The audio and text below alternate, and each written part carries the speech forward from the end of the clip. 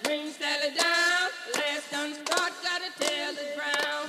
Green Sally up, Green Sally down, last done start, gotta tell the ground. And now, he's looking to become the 13 different winner in 2022 through 18 races. Tyler Reddick is going to win his first ever Cup Series race. I love you, man. You're my hero. Great job. Great job, team.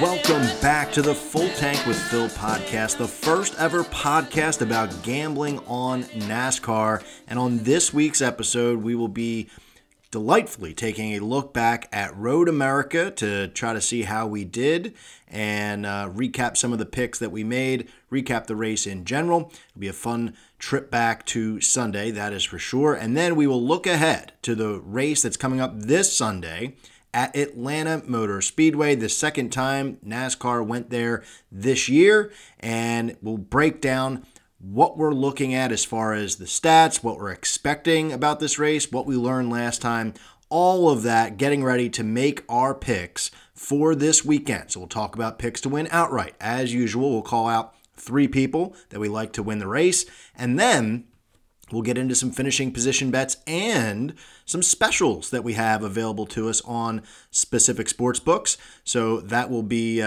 very fun to take a look at. This race coming up at Atlanta will definitely be fun. So we'll get to that in just a bit. And then after that is over, we are very happy to welcome on Chris from the Flag Hunting Podcast. We are completing a home and home. That's right. I was on with flag hunting last week, and now Chris is joining me for Atlanta. He is very good at super speedways, and that's what Atlanta is nowadays. So we are very happy to speak with Chris, and we'll do a group bet full tank face-off during that conversation. So a lot of fun stuff to talk about among a bunch of other things that we spoke with Chris about. So jam-packed episode. Feels that way every week nowadays. That's how you know we're having fun. So stay tuned for Chris towards the second half of this episode. So we'll take a look back first at Road America. And I'm very happy to do that. Why? Well, because Tyler Reddick is our winner at plus 2,500. You heard us talk about it on here. He was one of the guys we called out to win the race. We liked him a number of different ways on top of that. So it was great to see Tyler Reddick get it done. That's an absolutely huge hit. That's the second time this year that we've hit for a plus 2,500 number. I think it was Chastain, either that number or greater at the first road course of the year, which was COTA. So road courses have treated us well so far this year. We got a couple more to go. Hopefully that trend continues. So great to see Tyler Reddick get it done because we also had a season bet on him. Finally, I got had Speedway Steve out there on Twitter, guests, Phil and Steve, guests on the show multiple times. I know they were on that bet as well. We're all kind of high-fiving on Twitter on Sunday because hitting that 0.5 over was starting to feel a little sketchy, as we'll talk about with Chris later on. But to have that hit, halfway through the year, that's pretty damn good. I think I would have predicted it would have hit earlier in the season, coming off the year that they had last year. But hey, who cares? It's done with. We hit that and feeling very good about Tyler Reddick. Good for him. They were plus 2,500, and then after practice and qualifying, they dropped down to plus 1,200. So it's something to watch for. I'm going to try to keep my eyes on it. Maybe not this weekend because of the super speedway aspect to this race, but on road courses and regular oval tracks, it's something to watch for. People who start off as more of a longer shot, or how people improve or decrease their odds after practice and qualifying, because clearly the sports book saw something that we were all seeing after they went out and performed really well on the Saturday session. So even if you got him at plus 1,200, still a damn good hit to have Reddick hit that. Now, it wasn't just him. We had Chase right behind him, finished second, and that's another thing about the Reddick victory was he went out and beat one of the best in the game at road courses. Chase Elliott was leading most of the race, and Reddick went out and got it done. Not a fluky win. He went out and beat the best in the game, really. So Chase Elliott was in second place, and I was on him as well, as we talked about, as the insurance play. And we also had him plus 700 to win the race and lead the most laps. So even if something were to happen to Reddick, I still would have cashed in. Just wouldn't have been that large of a ticket compared to plus 2,500. But still, I was feeling pretty good. Got to admit, when Austin Dillon had his brake issue and he was kind of struggling to get off the track and not cause a caution, I was feeling a little bit. Now, I did not get a chance to watch the race officially throughout the whole race because, like I said on Twitter and on the pod last week, I had a 4th of July party that we went to. There were no TVs in sight. We were in the pool a lot of the time, playing some bago, having some fun as you should for the 4th of July party, but did not watch any of the race until we got in the car to go home and tuned in, and there was about 8 laps to go, so we fired it up on the old phone. My wife had it on in her hand. She wouldn't let me hold it as I was driving, so it was probably responsible there on her part, but was celebrating when they did not call the caution for Dillon, and they let Reddick go all the way to the end, because who knows what chaos would have unfolded if they did throw that caution. Feeling good with the 1-2, but if they throw that caution, could have really gotten burned there on a restart. So very happy with the way that played out. But in addition to that, we had an absolutely monster day on top of the victory for the outright because we had all sorts of parlays that hit. We called out 2 parlays on Instagram that morning, and both of those hit, so felt great about that. But on this podcast, we talked about including Chase and Chastain in a top 5 for plus 300. That hit. Then the day of, we added Larson to the mix. So Chase, Larson, and Chastain in the top 5, plus 500. That hit.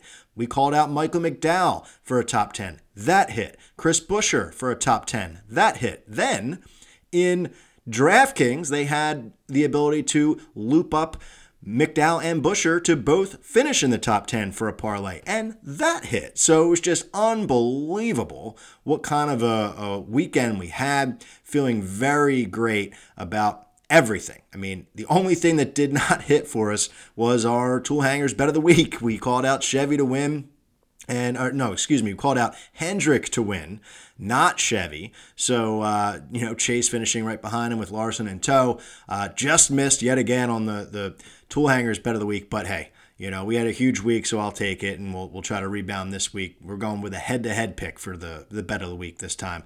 Try to make it, even more simplistic, try to get a victory there. So we'll get to that later on, but can't speak more happy about the way Road America unfolded. So now it's just about, will they bring that track back next year, or will they kick that to the curb? Watching the highlights of the race, it didn't seem like it was that compelling, to keep that on the schedule in favor of not doing a road course at Chicago like they keep rumoring about. But we'll see.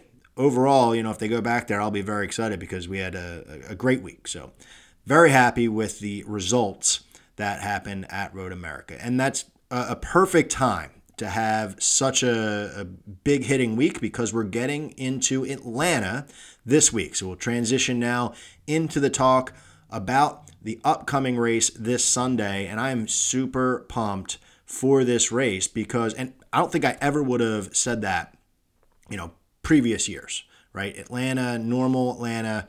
This is more of a, cookie cutter track almost, 1.5 miles, and, it's a tire wear situation. But Atlanta with the repave, the reconfiguration, going into it the first time, there was a lot of question marks, right? They tried to make it a super speedway type of race, and coming into it, I didn't go back and really look into my notes or listen to the episode from before, but I remember having a lot of question marks around it. Not really sure how to handicap the race because will it be a lot more like Atlanta in the past and just a little bit of super speedway flavor to it? That is completely solved now. All right, we know what that was, and it was a fantastic job by NASCAR and Atlanta Motor Speedway to make that happen because what we saw last time was pure super speedway racing. It was just really narrow. I, call it in conversation with Chris coming up in a little bit, it's like a Thunderdome. It's just a smaller track, super speedway style. It's fantastic. So I actually watched this race with our friend of the program, Derek, up at his place last time. He gave me the William Byron pick that time.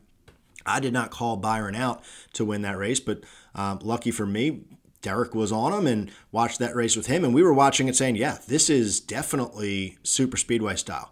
So very interesting to see what went down. I mean, we had cars just like in a super speedway up front, then getting pushed back to the back. They get out of the draft. There was some tandem drafting for a while, and then the big packs, and guys were up, they were down, they were wrecking, they were back in the game, after hitting the wall and having some damage.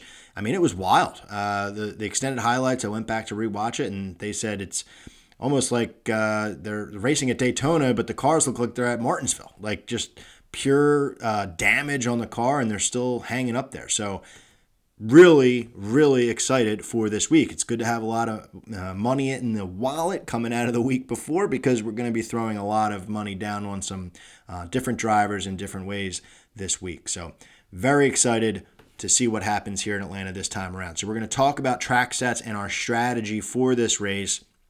Track stats, like I said, the first time around, I was considering still a lot of past Atlanta races because I just really was hesitant to completely go all in on the super speedway stuff. But this time around, we realize it's a completely different racetrack. So really, you can only say there's been one race at this racetrack as a super speedway.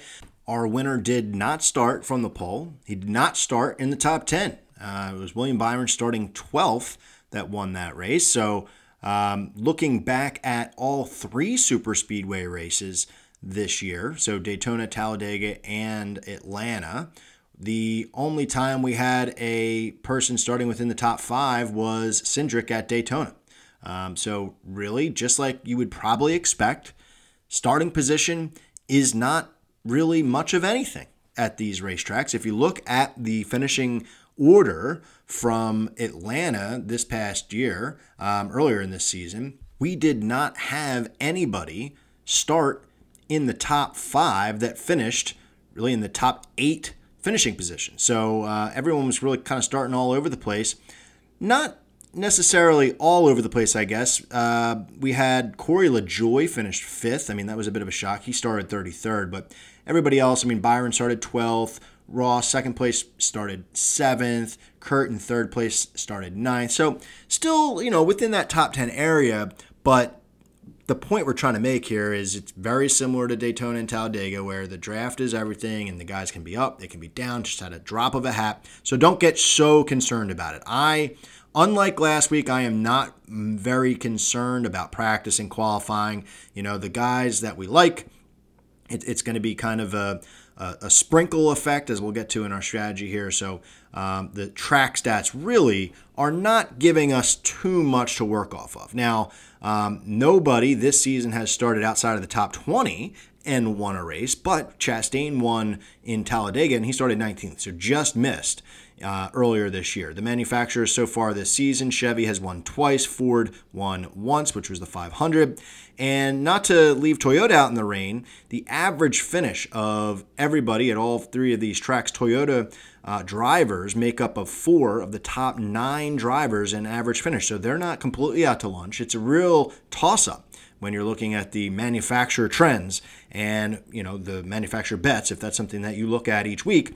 It's a real good toss-up this week, that is for sure. So strategy for this week. I'm going to first tell you about how I'm breaking down some stats, because I like to, aggregate a bunch of stats and have something to work off of, something to point to say, okay, I like this guy for this reason. Well, going in to do this, the sites that I use typically for stats do not have yet Atlanta mixed in with Talladega. So I kind of had to do things a little bit more manual this week with the Excel file and try to keep things a little bit more high level, right? Going into the first race, I was aggregating the last 5 races from Atlanta, the last 5 from Dega, the last 5 from Daytona, and putting them all together into like a 15 race soup and seeing what came out the other side. But this time around, we see what we have now with the next-gen car, and we've seen what we saw with Atlanta earlier the year. So I'm really just concerned about this season. Now, you might have some other guys, like Chris talks about his formula that he's using in a little bit. So definitely, listen to him when we get to that conversation and on his podcast, the Flag Hunting Pod.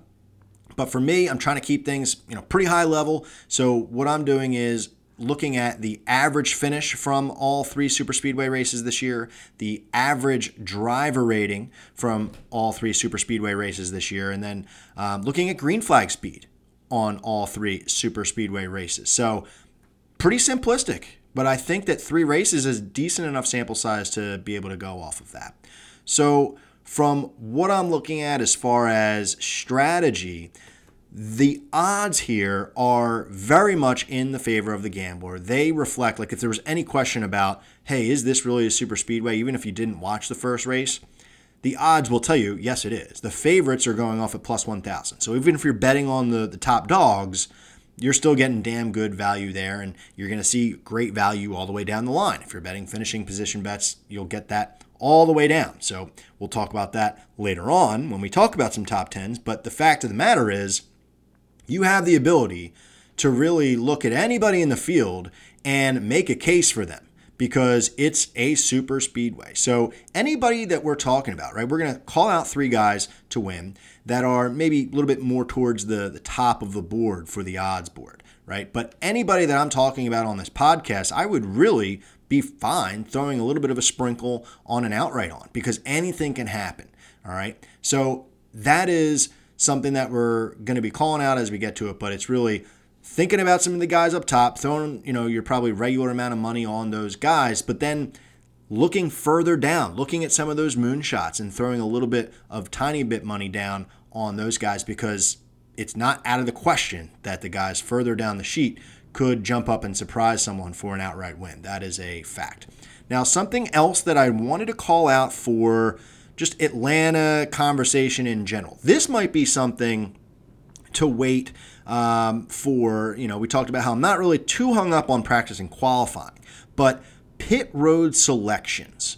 All right. I don't know when they're going to come out with that, but looking at the, replay of the race, the pit road situation, we've had a lot of guys on pit road. If you think of Atlanta in the past, after the first, segment or so, you've got a bunch of guys laps down. But with the super speedway style, there are a lot of cars on pit road. So when you're thinking about a super speedway race, you want to keep the car as clean as possible. And, aside from getting caught up in someone else's wreck or blowing a tire of your own, the other opportunity to have that happen is on pit road.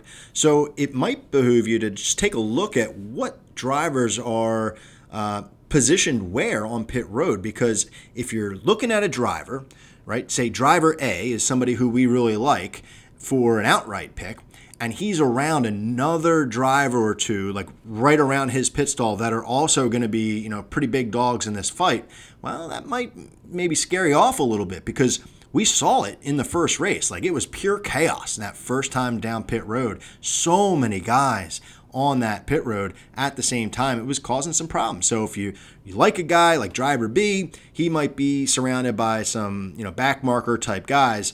That is something to consider. Maybe not. It's not something to really change your whole betting strategy around, that's for sure. But it's just another thing to consider, because if your guy get into some problems on pit road, then that just really grinds your gears if it's enough to really damage the car to put him out or lap down or so. So just one other thing to think about as we're heading into Atlanta. So the last thing that I'm considering as we're talking through this episode is our current form, right? The guys that are good right now in the last 5 races. That's something that you'll hear me refer to within the different drivers when we get there. So it's the last 3 super speedways this season and the green flag speeds at those races, and last 5 races current form. So let's kick it off, because like I said, our outright picks, I'm going to call out some guys sort of towards the top of the board, and I'm starting with someone that I just can't quit, and it's Ryan Blaney. He's plus 1,000. He is one of the guys that's going off as a favorite, but I just can't stop betting him yet, because he's one of the 3 drivers now with Reddick's win. There's 13 winners that are currently quote unquote locked into the playoffs. So we've got a decent amount of races left. So we're starting to flirt with the situation of some driver has won a race and he's not in. That person, I believe, would be Austin Cindric. If we had 17 winners this year, still a little bit of a long shot, but Blaney is one of the guys who has not won this year. Now, he is very good in terms of points. He's like second or third in the point standings. He's plus 116 to the good. But could you imagine if he doesn't go out and get it done, and we do have some other random winners? Man, that would be a tough pill to swallow for this team. So I have to imagine that they're going to get a victory on one of these races before the playoffs starts. I mean, he's been a pretty solid super speedway guy, as we're going to talk about, because he's a favorite for the reason here. Plus 1,000 is damn good value for someone who is the favorite and for someone like Ryan Blaney. So he was in great position. If you go back and look at the highlights of the race from Atlanta, he was in great position all race long. He got a bit screwed by the driver who was pushing him towards the end in that final couple laps there.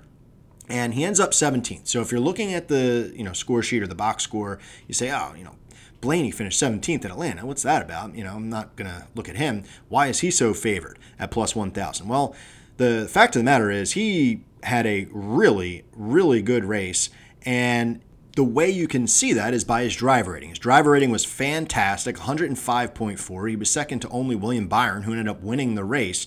So bad finish, when you're looking back at that race, he was a main factor in that entire thing. The driver rating speaks to that. Now, looking at the season for the 3 races that we've been to for super speedways, he's got 1 top 5 and a top 10. That was a 4th at Daytona. He finished 11th at Talladega, and then you look at the 17th from Atlanta and say, hey, it really should have been a top 5, not a victory. So, really have to consider him there. His average finish, even with that 17th place finish, is 3rd out of everyone, 10.7 in these 3 races, and his average driver rating of those 3 is 1st, 102.2. He's the only driver above 100 in driver rating on average this season on the super speedway. So something to be said about that. His green flag speed this season on super speedways, 6th out of everyone, and at Atlanta earlier this year, he was the fastest driver as far as green flag speed is concerned. So this is a driver who's good at super speedways. We've seen him get it done there multiple times, multiple different tracks. He's got Talladega and Daytona in the bag. This would be a trifecta for him if he could nail this one down. So I really like it. And on top of that, he was really good at Atlanta before they did the reconfiguration. So I consider Ryan Blaney a really good value pick this week at plus 1,000, even though he's the favorite. So the other thing is, personally, I keep betting him. I keep calling him out on the podcast, and I know that as soon as I stop betting him, he'll go out and win. But I'll say right now, I haven't looked at anything about next week. I'll stop him no matter what happens this week. I won't call him out next week if you're getting a little bit fatigued on me calling out Blaney. But this week, I got to go for it. So plus 1,000, lock me in.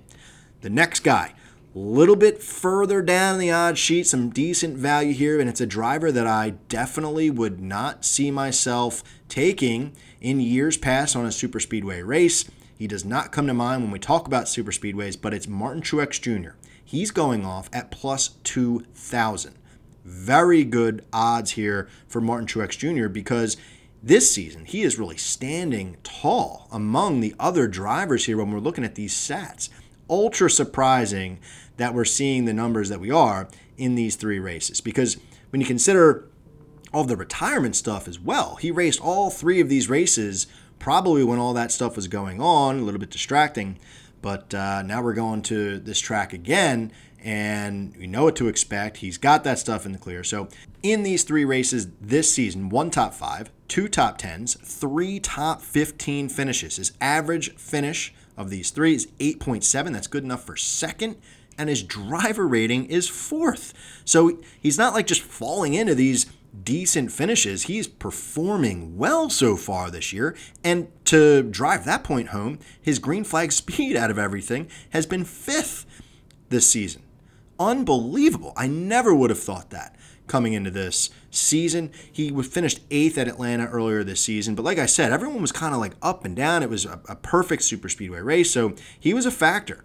And, lately, I would say that he had some struggles, right? If we're looking at more recent form, he had a 6th at Gateway, but ever since then, within the last 5 races, it hasn't really been that great. But then you think about what was going on off the track around that time, and it was really the culmination of all of the retirement talks and then the decision to come back for one more year. So I have to say he must have been a little bit distracted in these more recent races, so I'm kind of giving him a pass on that. So I'll say, hey, he's been hot at these super speedway tracks. They've been good off the truck. You got to assume that they're going to be good again this weekend off the truck. They know exactly what to expect at Atlanta this time. So if you can go out, keep it clean, this is really good value for a driver who is, showing up at the top of all of these stats that I have for 2022. So plus 2,000, man, lock me in. I don't know how these odds are going to change very much from practice qualifying, but I'd have to assume that Truex, if he's once again performing well, in the pre-race stuff, that those odds will dip down a little bit shorter after. So plus 2,000, lock me in. The last guy that I'm going to call out, again, further towards the top, he's actually moved his line up to be one of the favorites. It's Ross Chastain, plus 1,000. He opened at plus 1,100, and it's already dropped to plus 1,000. So I'm trying to snag this now before it dips even further. Ross, if you're looking at the statistics, well, they got a bit skewed. So I said that 3 races is a pretty decent sample size, but when you do have something as drastic as he has on his resume this season, which is a dead last finish at Daytona 500, where he finished 40th, it really does skew the numbers quite a bit. Because 3 races, a 40th place finish is really tough to come back from there. But if you look at Daytona, if you change that 40th place finish just to mid-pack, if you change it just to 20th, okay, he would then be tied for first out of everyone with Chase Elliott at 7.7 for an average finish. That's if you just move him to mid-pack, 20th position. It's not saying that he's, lighting the world on fire with that 20th place finish. We're just trying to highlight the fact that he's been so good other than that Daytona finish.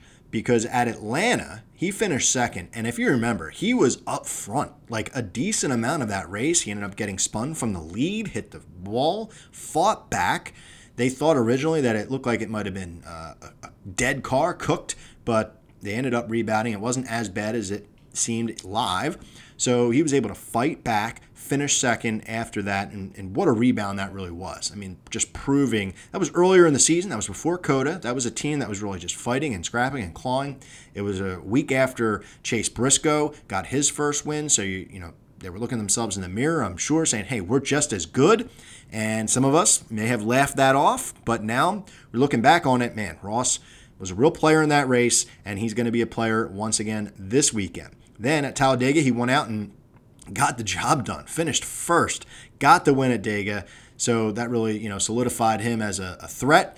Got the job done on the road course, got the job done at a super speedway. He's been good everywhere we've gone. Green flag speed isn't even that great at these tracks. So what that's telling you is he's got a first place finish, a second place finish, and obviously the dead last where he got wrecked at Daytona, but his green flag speed wasn't that good, so he's outperforming his equipment. He's doing more with less. So unbelievable stuff out of Ross. And then to put the cherry on top, his last 5 races, out of everyone in NASCAR in the last 5 races, he has been the best. Top average finish, 7.8. He's got 2 top 5s, 4 top 10s, and he's the only driver that has 5 for 5 in the top 15 stat. So Ross has it going on right now. This is a race that he could easily win. So lock me in at plus 1,000 to round out my outright picks this week. So again, it's Blaney plus 1,000, Truex plus 2,000, and Chastain at plus 1,000. Let's go. You serious, Clark? So now we're going to get into a segment where we're really going to have some fun. And it's the finishing position bets, and we've got some specials, like I said, coming up this week, brought to you by DraftKings. And this is going to be fun because really anybody we're talking about has an opportunity to win the race. So it's that type of a race. We'll talk about it a little bit to end the regular season at Daytona. It's going to be the same conversation. So it's an opportunity for you to have a little bit of fun. So when we're talking about these finishing position bets, I'm talking top 10s here. Nothing is really out of the realm of possibility here. So let's get into it, and you'll kind of hear what I'm saying. We're going to start with Erik Jones to finish in the top 10. You can get him at plus 185 on Barstool, and he's plus 585 to finish in the top 5. I cannot sleep on Erik Jones this weekend because he finished 6th at Talladega, 14th at Atlanta last time we were here, and his average, just kind of like what we're talking about Ross Chastain, his average was messed up by Daytona as well, but his driver rating tells a little bit of a different story because out of everyone in NASCAR, in these 3 races, his driver rating is 9th out of everyone. That is something that gets my attention, right? Immediately you're like, wow, that's pretty good. What kind of bet can I make on him? Does top 10 give me decent enough value? I would say at plus 185, yes, it does. His green flag speed is something else as well. 4th out of everyone. So clearly, this team, this 43 car, is not shy when it comes to the super speedways. He has always been somebody who's been a threat there. When he was going back to when driving for Joe Gibbs, this track is definitely opening up possibilities for people just like Erik Jones to get it done. So he's plus 4,000 to win the race. I am not scared of that at all. Like, if he can just keep the car clean, he's clearly going to have a good car off the truck, stay out of trouble. It's easier said than done. I know that. But he's one of those guys that if he's up there in that top 6 on a restart towards the end, because we saw a million cautions, right? You got to assume that there's going to be some restarts at the end like we normally see at super speedways. So if he's up there, he is going to have a shot at it. So plus 4,000 is not too shabby either. But just talking about finishing positions, I don't think this is that bad of a bet. Plus 185 is a steal, in my opinion, for a guy who's 4th in green flag speed and 9th in driver rating. Lock me in for Erik Jones. I want something on that 43 car this weekend. Then we're going to move to a guy who has hit for us multiple times in the last few races, and we're talking about Michael McDowell. I don't know what it is. I think like every year he goes through a very streaky phase, and we are in it right now. We are going to ride this wave until it crashes. We do that with different drivers. If we're on them and they're hitting, we're just going to keep going back to that well, because this weekend, Michael McDowell is getting plus 200 to finish top 10 at Barstool. That is a gift, an absolute gift. He's had top 10s at both Talladega and Daytona this season. He's 7th in average finish as far as everyone in NASCAR this season at the super speedways. And I'd have to think, he finished 24th when they were at Atlanta earlier this year. I don't know specifically really what happened to Michael McDowell. I can't remember if he was driving towards the front, he was in the top 10 and something happened to him, but he ended up 24th. And I think that with a lot of these guys, right, if some of the drivers like a McDowell didn't get a good finish last time around, there may have been a little bit of hesitation from the teams, and maybe they didn't just fully dive into the super speedway mindset when they were setting up the car, and they were a little too late to adjust. I'm not saying that that's what happened with McDowell. I'm just saying that for a lot of drivers who didn't get the finish that they thought, maybe, this time around, knowing what they know, having the notes in front of them, they're going to be able to get that thing right and really make a play for it this time around. So I'm not scared of Michael McDowell whatsoever. I cannot. They can't go to Atlanta this time and miss a setup. If they were off last time, this is a team that knows how to set up for super speedway races. So on top of that, right, he is just red hot right now. In his last 5 races, he's got 1 top 5, 3 top 10 finishes. That is 3rd as far as average finish is concerned in NASCAR. It's 10.0. Great value. You can get him at plus 3,500 to win the race. I don't know about him winning the race, but I do really like him top 10 at plus 200. So lock me in for that all day and night. So now I got some moonshots for you here to finish in the top 10, just because this is the type of race it is. I want to have a little bit of fun. So I'll throw Justin Haley your way, plus 250. He's plus 5,000 to win the whole damn thing. But looking at his season, he doesn't have a top 10 yet, but he finished 11th, 12th, and 23rd at the super speedways this year. And I would say that super speedways are perfect for teams like this, right? The teams that are just like kind of outside looking in, they're on the cusp. They've got the ability to really, structure their program around getting these wins to sneak into the playoffs. He had a rain-shortened win at Daytona before they were a full-time ride, so, he has that going for him. But that's not coming into my stats this week, that victory for Haley. But the thing that stands out is how close he was to these top 10s, right? 11th and 12th earlier this year. He finished 11th at Atlanta. He was 11th in green flag speed at Atlanta. So this race is definitely not something that's going to be overwhelming for this team. So I really like Justin Haley. It's not that I really like him. I'm saying that this is a very good opportunity here for good value plus 250 to say, hey, why not take a shot on somebody like this? It's a bit of a flyer, and there is a case to be made for why he would make sense to shock everyone and finish in the top 10. So plus 250, you got to do it. Then the last guy I'll call out for a top 10 just for fun, because I have to do it, at plus 600, it's my guy, Ty Dillon. I only bet Ty Dillon at super speedways. Last time around, maybe they were somebody that weren't really fully prepared because they are so good on super speedways. He's just not having the greatest season. I don't know if there's some growing pains on that new car for Petty GMS, driving the 42, but he's 13th this season in green flag speed at super speedways. His finishes have not been there. He's been caught up in some of the stuff. He's maybe not really getting the respect he deserves by the other drivers out there, kind of getting bounced around a little bit, but he has the ability to get it done. He finished 11th at Daytona. That was his only good finish, 30 plus the other two spots, and he just missed on that top 10 at Daytona, which I still have nightmares about. So plus 600 for a top 10, my God, lock me in. I bet you he's going to be riding in the top 10 for a little bit of this race, and I just hope it's that last part of it. So plus 600 just for fun, Ty Dillon, see if he can go get it done. But wait, there is more here, because we've got a bunch of specials that DraftKings is putting out this week that is just so enticing to me, makes this race even more fun. So I'm going to rip off some of these fun little things to think on.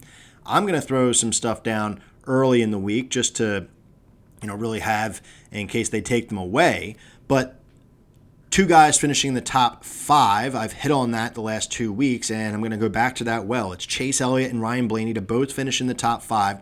It's plus 800. They are two of the favorites, along with Chastain. I know that at a super speedway, things get chaotic, and it's not as predictable as maybe a road course like we saw a week ago, or a regular cookie cutter, but I'm going to go back to that well. Been very successful with the double top 5 parlay there. So it's Chase and Blaney, two guys who I think could easily win this race themselves.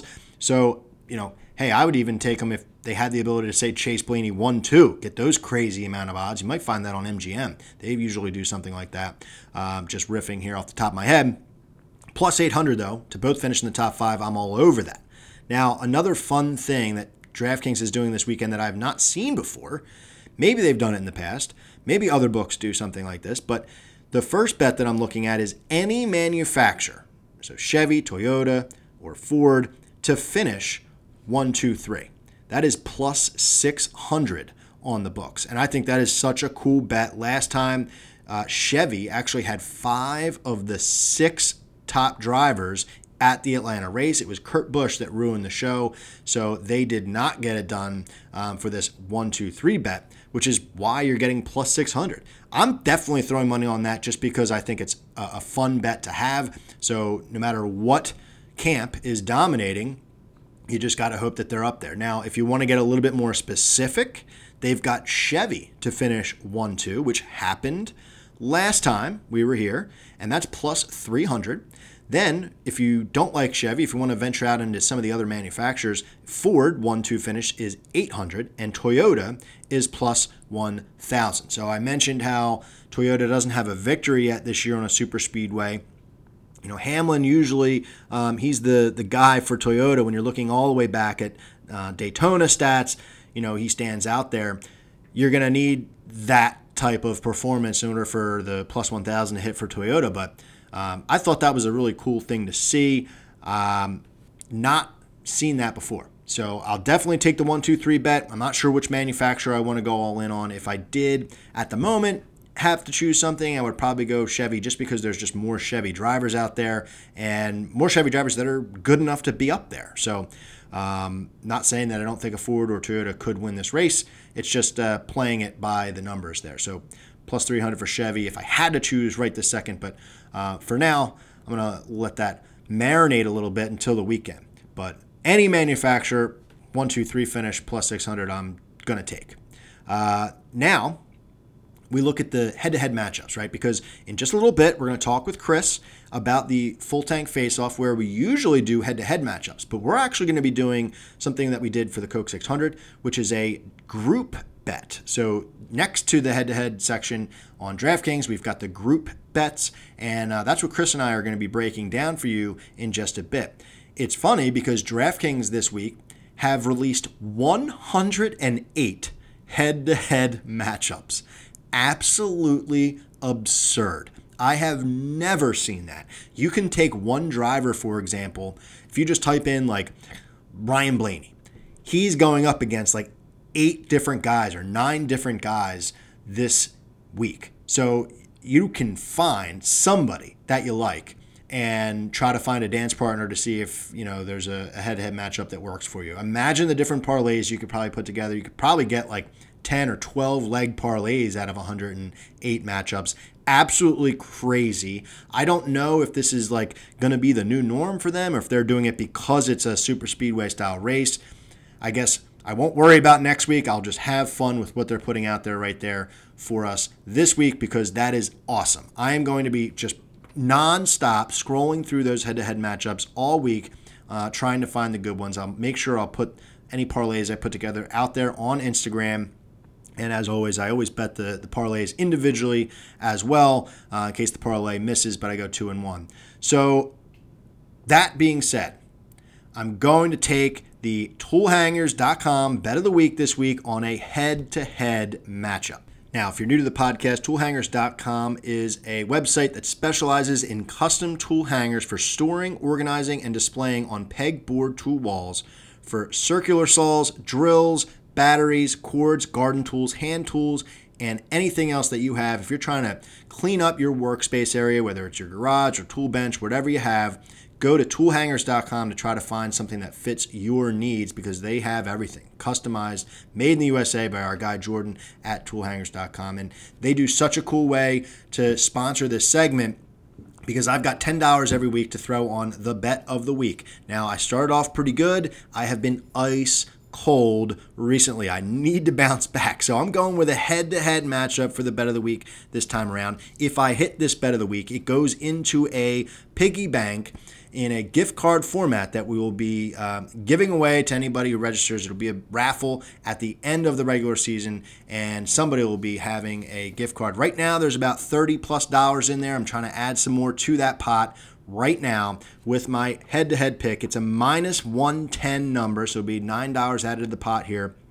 And I'm going with Chris Buescher over Austin Dillon in the head-to-head matchup for the bet of the week.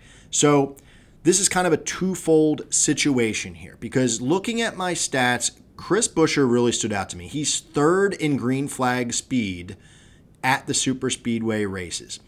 Now, he's got a better driver rating than Austin Dillon. It's not the greatest, right? When you see 3rd in green flag speed, I'm like, damn, I need something on Buescher. Like, what does his other stats look like? His driver rating's 22nd, but Austin Dillon's is 27th.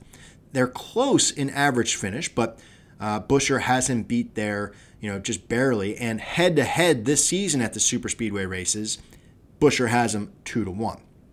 So I think it's worth having both of them on small outright numbers, like little sprinkle for both of them, because either one of these guys, could definitely step up and get it done at a super speedway. We've seen Austin Dillon, like he's made his bones on super speedways, that's for sure. But this season, Dillon just has not gotten the finishes that I would have liked to have seen. So he finished 2nd, I guess, at Talladega, but at Atlanta and Daytona, it was a real struggle for Dillon. So I really like Buescher's speed. I like the current form that he's in. He's got 2 top 6 finishes in his last 4 races. He's definitely somebody that, last week we hit some money on. So I'm going back to the well here with Chris Buescher. I'm hoping that he's fast off the truck. He's got a good race car and he's able to keep it clean because a couple times this year, I had him, I think it was Daytona. I saw him get wrecked and I was like, oh man, he was driving so well. It was due for a good finish. This week at Atlanta, I can see that 17 car being a factor late. So give me Chris Buescher over Austin Dillon in this head-to-head matchup for the Tool Hangers Bet of the Week. If it isn't Mike Honcho himself, shake and bake, buddy! Shake it before you bake it! Here I come. Slingshot engaged. So now we've reached the part of the podcast where we are so thankful to have on Chris from the Flag Hunting Podcast. He's a regular on this show. You should know him by now. Joined us last year, at least once or twice. Been on the show already this year, so happy to have him back on. And we talk about a lot of stuff in this next segment. So we're talking about what we saw at Road America. Obviously, we want to revel on that win for both of us there with Reddick. He gives us a breakdown of the Bovada Sportsbook. It's an offshore sportsbook, which he uses. So if you're a fan of the sportsbook reviews that we've been doing, he gives us a little one there on Bovada, kind of on the fly, which we appreciated. He's going to actually analyze my season win total bets to see what he thinks, how I'm going to do the rest of the year since we are officially halfway through the season. And then we get to a full tank face-off with the group bets, the draft style, as you will see in just a bit. Was really fun the first time around, and I expect it to be just as fun this next race coming up for Atlanta. So without further ado, let's welcome on Chris. So welcome back on to the podcast. You've been on a few times, Chris. Second time this year. We've got Chris from the Flag Hunting Podcast completing our little home and home we've had this past couple weeks. Chris, welcome back. Happy to have you. Yeah, I appreciate you having me, Phil. This is awesome. Yeah, like you said, a little home and home, and we're coming off a little bit of a high, which we'll talk about in a second. But hey, we had great luck with you on ours last week, so I'm hoping to carry the luck over to yours this week. Let's keep it going. Absolutely. And we both. So for anyone that didn't listen to the Flag Hunting Pod last week, we talked about a lot of stuff. We talked silly season for a while, and I was talking about that on my episode on this podcast last week to anyone who's like interested in that stuff. I got so many messages about that. I had, such a fun time talking with you about it. You could still go back to listen to that episode if you didn't hear it. Like that's going to be pertinent probably for a little while until things start to shake out with silly season. So that was fun. But then we got into starting to talk about picks with Road America, and we were both pretty high on Tyler Reddick, and we recorded early in the week, just like we're doing now. And he was really good value. Plus 2,500 is what I had him at on DraftKings. I know you had him at a high number as well. It's got to feel good. Like I know you guys are on a bit of a hot streak as a podcast. So, I mean, how does it feel right now getting into it? Oh, it's awesome. We're on top of the world right now because we were coming off a little bit of a slow start there for a while because I had hit Cindric at Daytona to start the year, and then I went on a dry streak for a while. But yeah, now it all started with Joey Logano at Gateway. I hit him at 16-1. Then Ian hit 2 straight at the RBC Canadian Open and the U.S. Open, and then now I've hit 2 in a row with Chase Elliott and Tyler Reddick. So quite the run we're on. But yeah, as you mentioned with Tyler Reddick. I'm a Tyler Reddick fan, so that was not only big for me as a just a fan of the sport, but to also be on him the week that he got his first win was awesome. I think everybody in our group chat, we have a group chat with a few guys. We all bought the shirts that 3Chi was posting. I don't know if you saw that, but 3Chi was posting $8 shirts for his win. That's awesome. So yeah, it was a good week, and we were 4-4 in the prop card too. So that was, like I said, it was I think the second best overall week I've had so far as a NASCAR handicapper. So can't hate that. I'm getting you at the perfect time to come on here. But yeah, I mean, it was a great week all around. And I just want to say, like, for anyone who hasn't heard Chris on here before, or has, listened to the Flag Hunting Podcast, what they do, Chris and his co-host Ian, they break down both NASCAR and golf for the upcoming week. So when he's referring to, Ian having some outrights that he hit, and then, Chris more recently, that's what we're talking about here. It's golf and NASCAR combined. So I know that speaks to a lot of people out there because, who doesn't like golf to play in their free time or, just to gamble on. So it's the perfect podcast. And the fact that you guys have the two of you now going like back and forth, like, tit for tat, like that's why that podcast is awesome to start with. You know what I mean? Like when one's not really hitting it, you got the other one to lift them up. So that's awesome that you have that hot streak going on right now. And I'm hoping to catch a little magic from it. Keep the magic going, honestly, this week on here. Yeah, that's what's fun about the podcast. So we have yet to hit the podcast double. We have not hit an outright, in golf and NASCAR in the same week, but we've been very close. But yeah, like you said, I mean, it's fun it's two niche sports in the betting world. It's not like your baseballs and basketballs and footballs. It's two sports where, you can, if you're just a casual bettor and you just want to bet outrights, golf and NASCAR is probably two of the best sports to do that in. So yeah. Hey, I do want to point out though, with Phil Beyond last week and that 3-hour-long podcast, I did not think we would get as many listens as we did. We are 2 listens away from our most ever listened to episodes. So wow. if we can send some of your fans our way, we could be the highest listened podcast we've had yet. So pretty cool little stat to throw there. And a thank you to you for that as well. Well, that's awesome. I mean, yeah, 3 hours of content is a lot to consume. I mean, like as someone who listens to podcasts, it is a lot. Yeah. But yeah, I mean, we could hit that number for anyone that hears us talking about silly season and wants to go listen to that conversation. That's what made it so long, was we were just having fun ripping on, what's going on, what's going to happen, our predictions. And, like I said, go give that episode a listen. It was the John Deere Classic and Road America episode. Yeah, let's get it the most ever. That would be great. That's surprising. I mean, because 3 hours is a long time. Yeah, no doubt about that. Unless you're the Dale Jr. download, you don't post podcasts that long. That is true. And just another shout out to Ian, for the golf stuff, because I hung out for the golf portion of it last week, and I was golfing on Friday. I took off of work, and so I was telling the guys, hey, I was on a pod this week talking golf as well. And, Ian's strategy was just like long shots, right? He wasn't really flirting with the ones up towards the top. And Goddard, a guy that he spent a legitimate time talking about, was an absolute moonshot. And he was like tied for the lead on Friday when I was in the golf group that I was with. And I was like, dude, this dude knows what he's talking about, man. Like, and he was hanging in there. I think somebody really took the lead at the end of the day. Maybe it was like Friday or Saturday. He went up like 5 strokes on the field, but Goddard was still like, hanging in there, and he ended up, kind of fading at the end, but awesome, to even be in it. That's why I like to bet. And I was showing these guys, like, this is a absolutely wild pick, but it's hanging in there. So they were in shock. Props to him.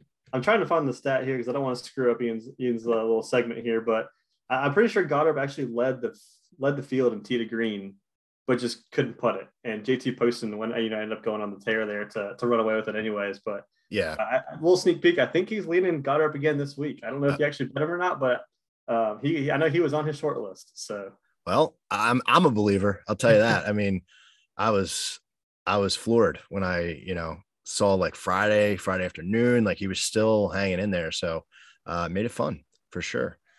So we wanted to talk. I've been doing a lot about I keep calling it DraftKings reviews. It's sportsbooks reviews. And I just got done doing DraftKings, which is the one that I use most often because it gives me the odds, quickest out of everyone. They drop soon, just dropped today before everybody else.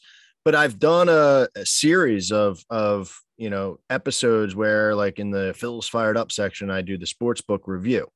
And I was reaching out to you in between now and when we spoke for your pod last week about who you like to use. Well, you are in an interesting situation because North Carolina has not legalized gambling yet. Someone has their head up their ass there. And you were just telling me it doesn't sound like you guys are getting it anytime soon, which is, on a side note, just a damn shame from a state standpoint and the citizens of the state to not reap the benefits of this absolute monumental snowball that's happening.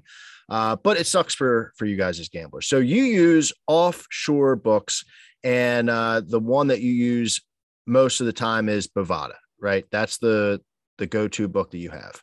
That's so I just wanted to get your input on Bovada and, maybe like a little mini sports book review and what you like, what you don't like, and give the listeners out there who aren't in legalized states an idea of maybe what they could be getting into. Yeah. So Bovada is definitely, I think, at least in my opinion, it's the most trustable of the offshore. That seems to be the less sketchy. Some of the ones out there you can see, you hear horror stories of, odds going up, people hit something and then all of a sudden the bet disappears. And, there's nothing to, rules and things behind it to back it since they're offshore. So it can be a little sketchy, but Bovada, I've had great success with Bovada.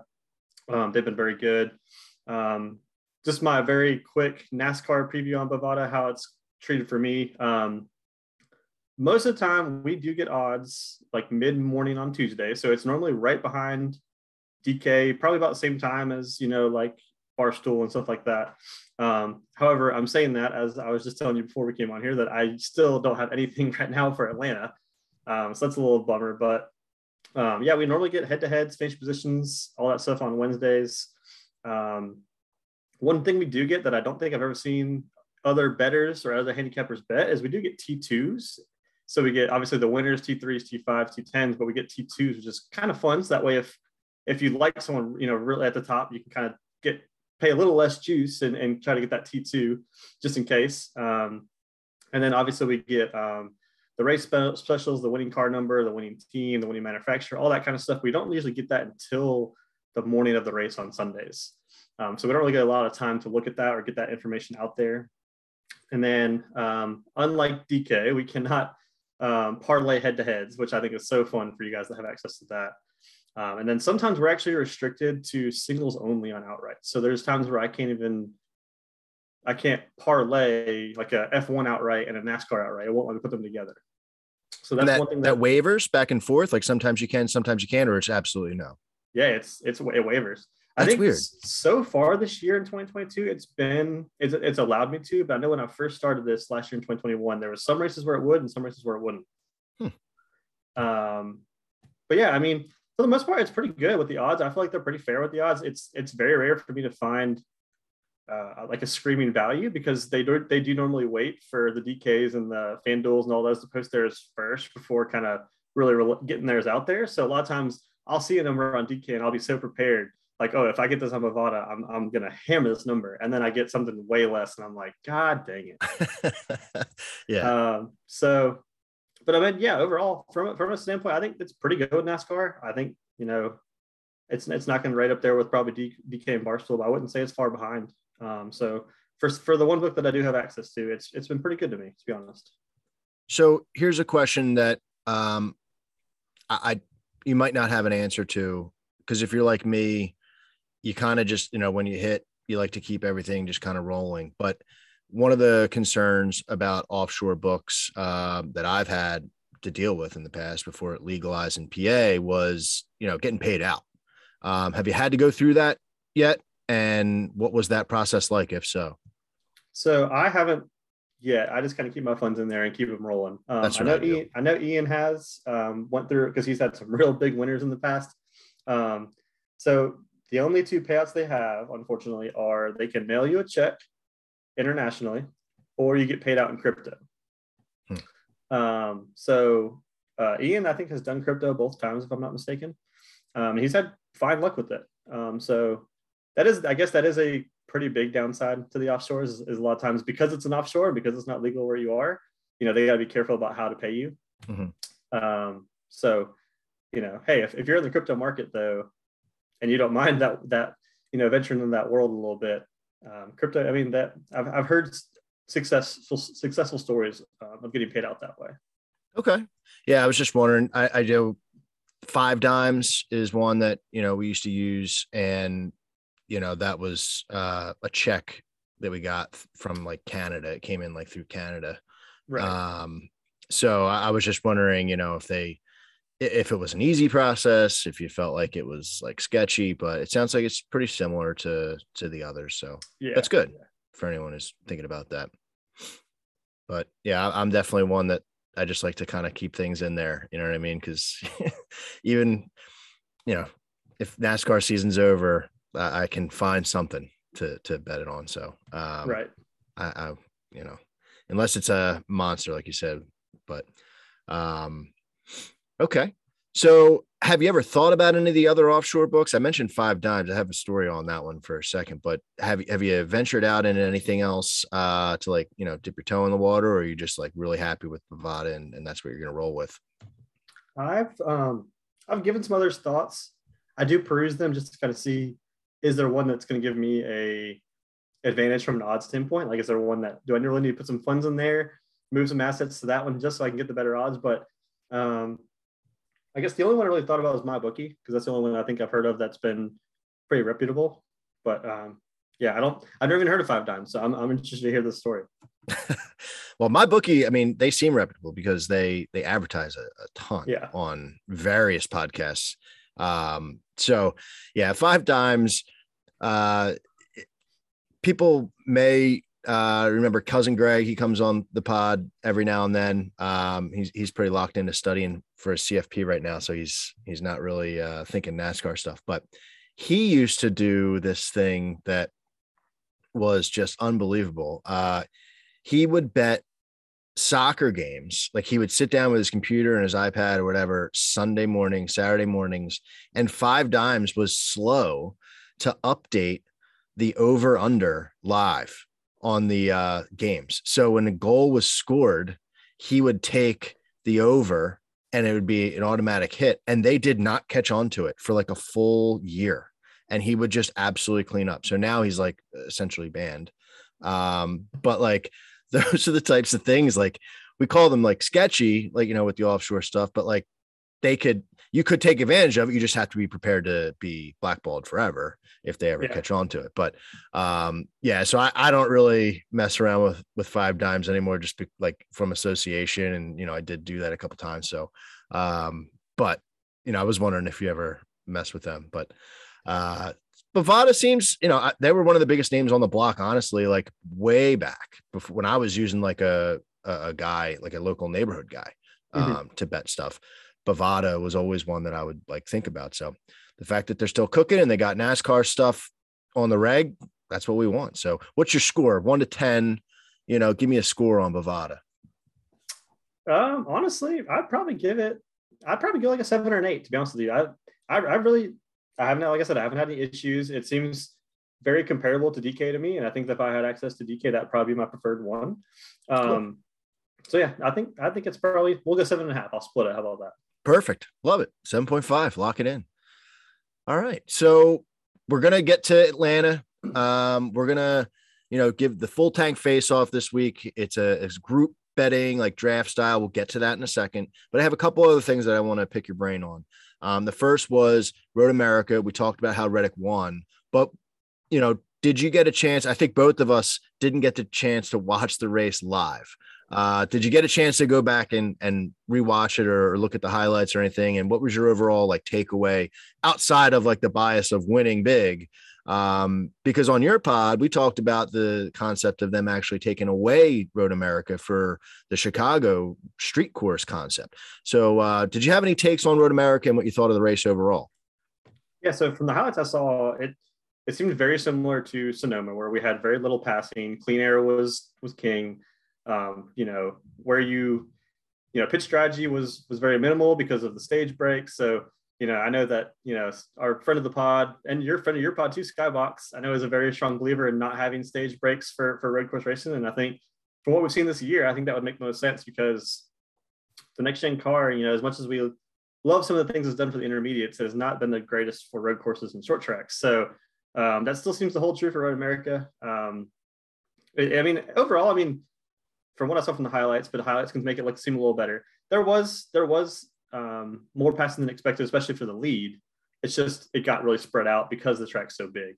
So I would not be surprised in the slightest to see them go to the Chicago street course next year and just kind of see what happens. But overall, it sounds like they had a really good fan attendance there again for Road America. So I guess we'll see what happens. But I guess that's my take from, again, not like similar to you. I didn't get to watch it all. I was at a 4th of July party, and I was actually out of the state as well.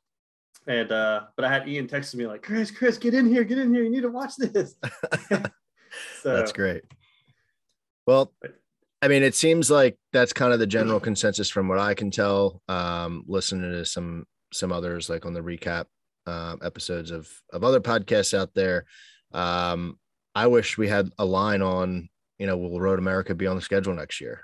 You know what I mean? That would be a fun bet. I would probably take the no, but yeah, same.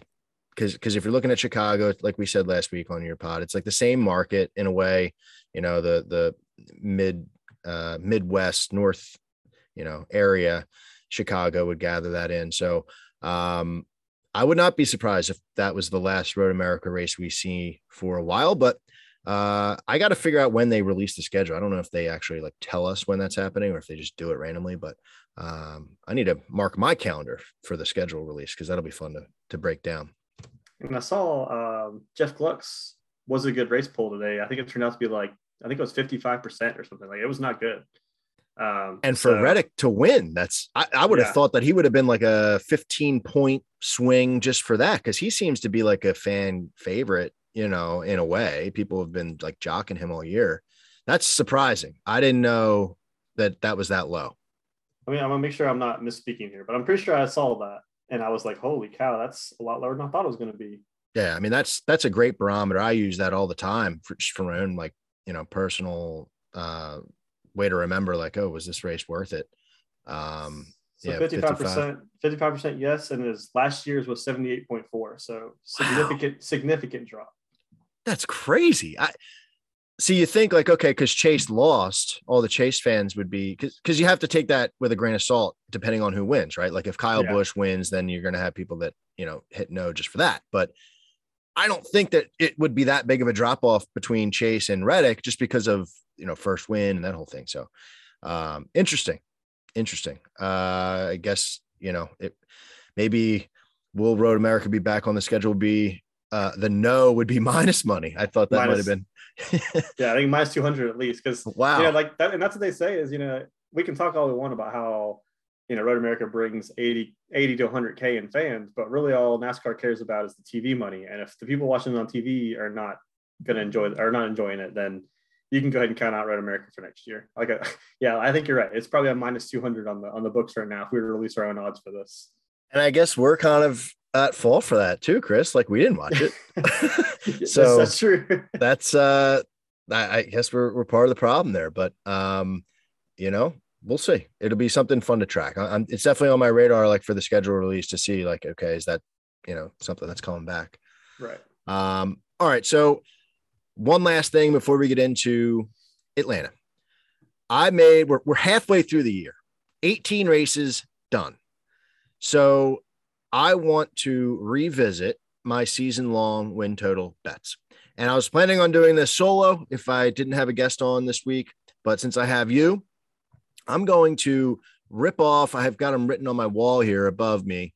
I've got like all my work stuff like on a whiteboard and then like a little corner of like just gambling stuff, all my season win totals and other notes. True degenerate status. So I'm going to read off the bet, where I am right now with the tally. And I need you to give me, will I hit that bet this year? Yes or no, and why? All right. Okay. Sound good? Yeah, let's do it. So the first bet that I have is Penske over 4.5 wins this year. They are at 3 right now. So what do you think on that one? I think that's still got to be a yes, because I mean, you've got Blaney he's going to be a threat at every super speedway. We've still got, because this is full season, it's full season counting playoffs too, right? Oh yeah. We're halfway through. Yeah. Halfway. So yeah, I mean, we got Blaney's going to be a threat Blaney's probably a threat everywhere, it seems like, because I think he's still, if I'm not mistaken, according to iFantasy Racing, he's still second in total speed on the year. So you got to think Blaney's going to at least get one of those wins, because he's got to get one still to lock himself into the playoffs. So yeah, between Blaney and then, Logano is also a threat at short tracks and super speedways. I think that one's got to be a lock. Yeah, I would agree with that. I think I have Blaney to win the championship from an early bet. I mean, I think he's got to win a race somewhere soon here. Only need 2 more out of those guys. Cindric was a gift. So The fact that, the other two really haven't stepped up the way I thought. I kind of got bailed out by Cindric, his one win, and they're going to a couple more road courses, so he could steal another one for me. But I think your breakdown of Blaney and Logano are what has me feeling pretty comfortable on that one. Now we'll get to one that is less comfortable, and it is Gibbs over 8.5. They've got 3 this year, so I need another 6 wins from those drivers in 18 races. Yeah, what do you think on this one? I don't know how I feel about that one. I mean, because you gotta count out the road courses now, right? Because we've seen 2 straight road courses where Gibbs has been a absolute non-factor. Then super speedways, you've got Denny Hamlin, but behind that, I mean, what do you have? I mean, Kyle's been wishy-washy. Truex, I mean, we'll probably talk about him a little bit, but Truex is historically bad, but better this year. And then Christopher Bell seems like he's on the precipice every single week, but I don't know if he's going to get over the hump. So, yeah, I had to break on that one for you. That one might be a loss. I know, and that's going into the season. I think that was the one that I felt like most comfortable about. Like just Gibbs in general, I felt like they were really going to be strong, and you could even argue like a couple of these wins that they have already are fluky. So I'm in shock that I'm sweating that one out. I need a few more before, like they come up to play in playoffs. There's no getting around that. So that's true. I need a few more, at least 2 more before the playoffs start, and then maybe I'll feel a little bit more comfortable. If 4 of the last 10 races to hit, including Phoenix, like that makes me feel a little bit better than 3 right now. That's pretty ridiculous. All right, here's another one that is an interesting topic. I think between the 2 we just talked about, right? One's very hard leaning yes, one leaning no. Stewart-Haas Racing. I took them over 2.5 races this year. They've got 1 with Briscoe. Yeah. How do you feel about that bet? Yeah, that is hard. That's tough. I'm going to give you some hope here. I'm going to say yes. And I say yes just because, we talked about a little bit on my podcast last week, but Harvick is a guy that I feel like is, yes, he's aging. Yes, there's that argument of will he ever win again? But this year, I think Harvick has shown some real speed at some real serious times. I mean, just looking at some total speed ranks, he was 4th in total speed at Sonoma, 5th at Nashville, 5th at Talladega, 4th at Phoenix. So I think he has shown some real speed. Then you got Briscoe, who, again, we talked about him last week as well, just being an absolute dog in the car. I mean, like he's going to give it everything he has every single week. It almost feels like you're going to hit like 3 and not the 3.5. No, it's 2.5. It's 2.5. Oh, yeah. I need 2 more from these guys. No. We got that. We just need 1 from Harvick and 1 from Briscoe, and then I think we can do that one. All right. Well, I mean, that's kind of how I feel. I mean, I'm a full believer in Harvick this year. I think I need to get 1 out of him. Yeah. I felt like Harvick would wrap this up by himself. And then when Briscoe won Phoenix, I was like, shit, lock this in. But we've seen, Harvick's just like there. He's like running for points almost. It's like he's running like the old school, point standings way. So I don't know. I need to see a win out of him soon. And then, the rest of the season makes it more of a big deal, because the problem that I'm running into with this bet is if none of these guys, well, I guess Briscoe is going to be in the playoffs, but I don't think he'll be much of a factor in the playoffs. Point being, if Harvick doesn't make the playoffs, now you're asking him to win races where he's out of the playoffs. It's very rare to see that. The team's focus will be on Briscoe. Yeah, exactly. So I'm going to need him to win a race in the next few to make the playoffs and lock himself in to even, I feel like, to be a factor. But I still feel comfortable right now. Don't count on Almirola either. When we get to short flats, Almirola and super speedways for that matter. I mean, those are his bread and butter. So we'll probably get into more of this later, but Almirola is probably going to be on my outright card this week. So I'm not against him. I'm on him for those long shots and things like that. Super speedways for sure. He could definitely win Daytona this week at Atlanta, he could do something. So not counting him out. It's just, you know, he's not the guy that I think of when I need wins. You know, I need Harvick to do it. He's supposed to be the big shot. All right. So 2 more bets. Well, I hit one last week. It was the Reddick over 0.5. Took full advantage of that beginning of the season and starting to sweat a little bit, but he made it. So that's done. We don't need to worry about that. But I do have another Reddick bet, and it's a head-to-head season-long bet. Tyler Reddick versus Christopher Bell. Obviously, Reddick now just took the lead 1-0. How do you think that one's going to play out the rest of the year?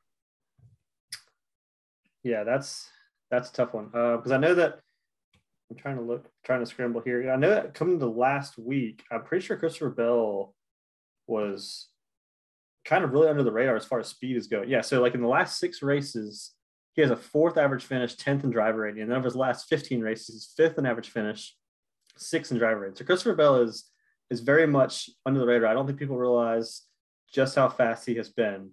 You know, my bias here says Reddick, just because sometimes all it takes is to get that one out of the way, and the others will start flying. But yeah, this one's definitely closer, because I think Christopher Bell he's kind of due, and he's right on the precipice here. So, hey, but it might only take that one, though. You never know. Well, yeah, I mean, I was thinking for a while that this was just going to end 0-0. So it's so huge that Reddick took that 1-0 lead, because now, you know, you're in the driver's seat.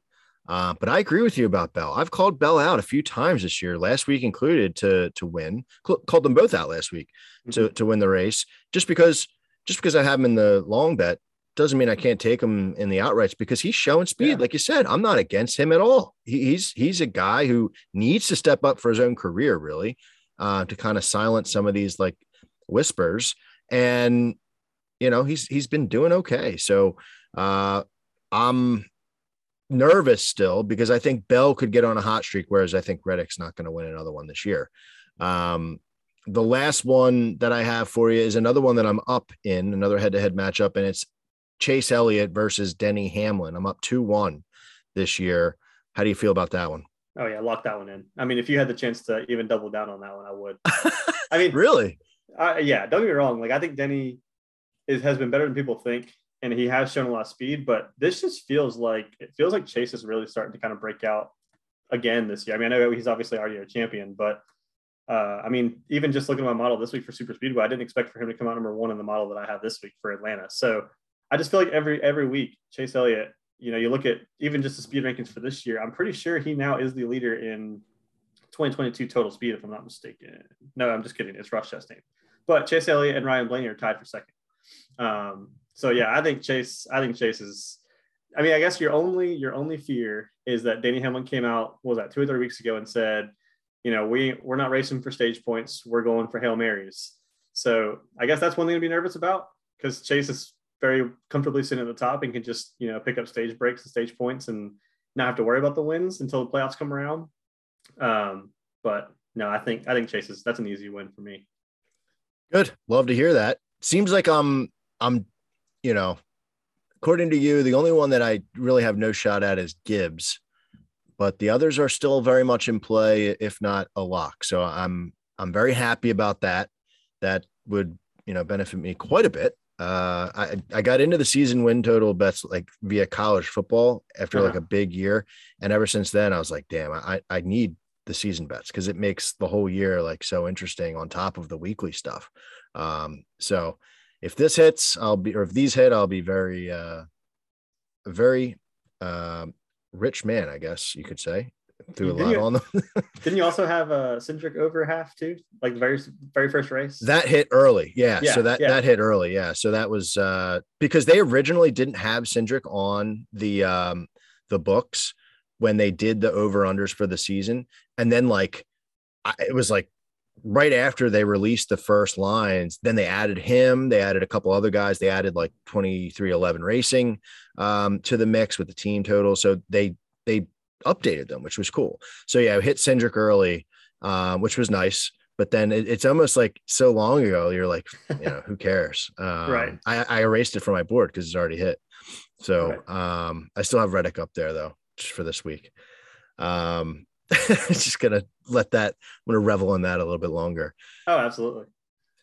So we're gonna move to Atlanta, and I'm realizing you have a podcast to record tonight, and I'm once again, just like last week on yours, I'm talking in your ear off. So I want to make sure that you can get to that and record your pod. But let's talk about your thoughts on Atlanta. I'll lead into it here just to tee it up, and then we'll get to the face off here.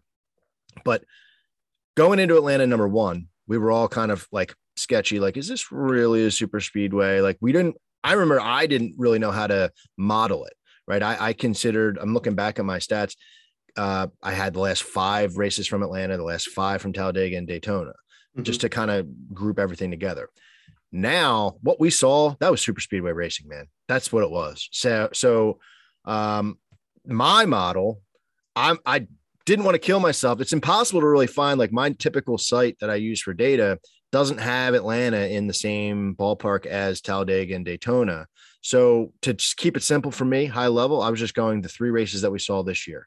Give me what that looks like. Average finish, driver rating. I have a stat that I made up called draft, where it's, one minus the other.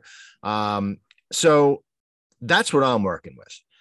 What are you going with this week to try to help you wrap your head around how to bet this race? And what do you like or dislike about the odds that we're seeing, early in the week about it? Yeah, so mine's very similar. I'm bringing in basically the last 3 years of Dega and Daytona, and then I'm bringing in this year's, obviously, Atlanta, Daytona, and Dega as well. And then normally I do have, my model does typically favor more historical data, so I try to bring as much current data as I can. So I bring in like the last six races, driver rating, average finish, last 15 races, driver rating, average finish, and then I also brought in Super Speedway total speed in 2022, Super Speedway green flag speed in 2022, and Super Speedway fastest late in a run in 2022 at Super Speedways, all from, iFantasy Race. There's no better place to go for all those stats. So yeah, I think my model's got like 16 different statistics coming in here. I try to get even little flow of historical Super Speedway data and current Super Speedway data. That way I can kind of get as much as I could in here. And then overall for the betting board, yeah, we were texting about it earlier because we didn't even get odds until 2 p.m. today. Yeah, but it seems like the books did their homework. I mean, it feels like my model is very, very close to what the books have. I have very few, what I like to call, the biggest values on the board, where typical one thing I like to do on my pods, I'll bet 2 guys that ranked very differently between my model and the board, and which ones I think are going to change the most between now and Sunday. So a little sneak peek is the 2 guys from here, Eric Jones and actually Truex. Truex was the other guy that I think the odds missed a little bit. So yeah, that's kind of where I stand. I'm excited about it because I feel like we talked last week about like how it didn't really feel like you could, say any of the bets, were bad, right? Outright. You'd be hard pressed to say like, no, don't take that guy. And seeing what we saw at Atlanta last time around, seeing the way that there were so many different people fighting in the top 5, getting knocked around, coming back up. It was just like Daytona, Talladega. This is real deal super speedway. I think you can make the same case like some of these, long shot odds. You mentioned Martin Truex Jr. He's plus 2,000 right now.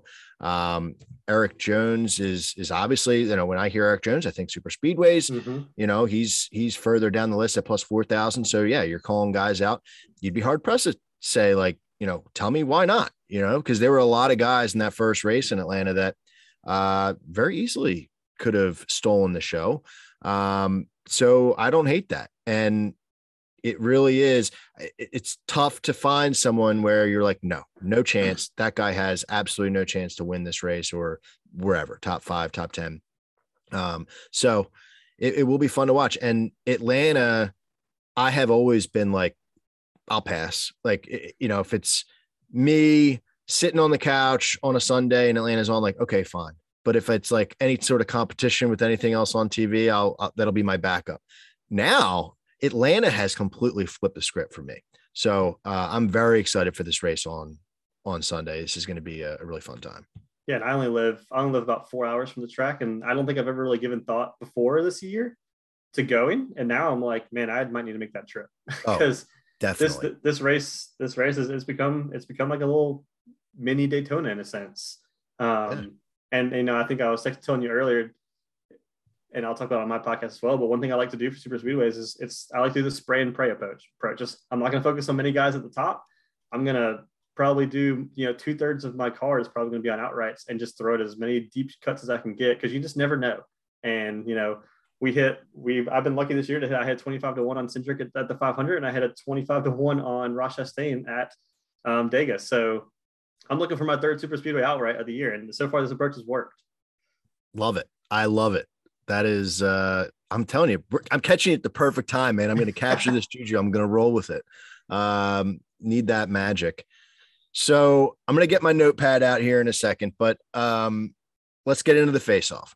So for anyone who's new to listen, maybe if you're a flag hunting pod fan and this is the first time you've heard this podcast, anytime I have a guest on, if they're down to play ball, which Chris, you always are, which is great, we do the full tank face-off, which is typically where we have the guest choose a head-to-head matchup, and whoever they like in that matchup, I get stuck with the other person, then I'll do the same, and then the guest will do a rubber match for the third matchup. But we experimented a little bit earlier this year with the Coke 600 when our guy Derek at Picks by Blaze was on, and he was interested in kind of experimenting a little bit with the concept of doing the group matchups, because the 600 being such a long race, we said, all right, let's do a little bit of a draft around the groups.